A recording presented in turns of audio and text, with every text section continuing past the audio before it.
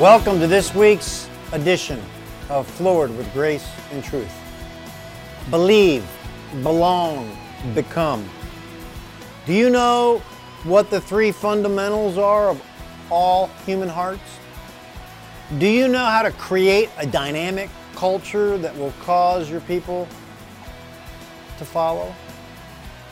One of the many ways to accomplish this is to remember in all that you do as a leader, humankind has three fundamental needs. We all need this.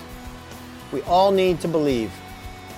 All human hearts need to have faith in something or someone. We all need to belong. All human hearts need to experience community and family. And we all need to become. All human hearts need to grow, stretch, and reach their potential. They can't just sit stagnant. It doesn't work like that. Every human heart needs to have faith in something or someone. We must never, ever forget this principle, especially when we're leading others and trying to help others navigate life.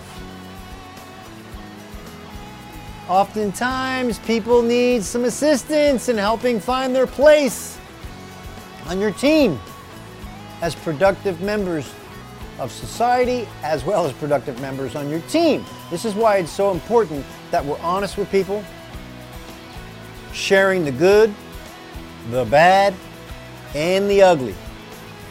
That's how you build credibility. Be honest.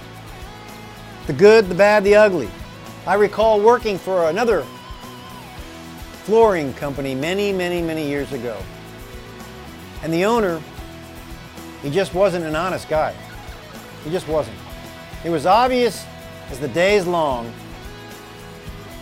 as we were often told one thing while we were witnessing something else happening. This owner I worked for unknowingly created a culture that was slowly destroying his organization, its people, and eventually all of its customers. There was not a ton of faith in this individual. I think he overlooked the first of the three fundamentals, and that is to believe that all human hearts need to have faith in something or someone. The second fundamental that I alluded to earlier, or mentioned earlier, is that all of us want to belong.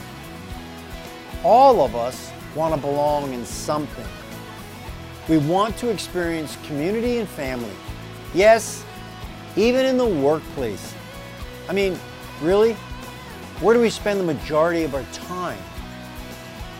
It's at work. That's where the majority of our hours are spent. At the office, on property. Why not make that place where you and your people spend most of your time feeling that they can have faith in its leadership and they can believe that this is a place where each person feels a sense of belonging, where they can actually experience community and family. I believe this is our job as leaders. It's how we create and structure the start of what your culture will eventually grow into. The final fundamental of all human hearts is the need to grow, stretch, and reach your potential. My potential, his potential, her potential. I believe it's our duty as leaders to help other people grow, help them stretch, help them reach their individual potential, and oftentimes we don't know what that is. Because we've been told as a young child that we're not good enough. We're not smart enough. We're not from the right ethnicity or from the right part of town. Next week, I will share with you a true story about how we at RASA have enacted a simple idea that changed everything. Till then, have a great week and make good choices. Bye-bye.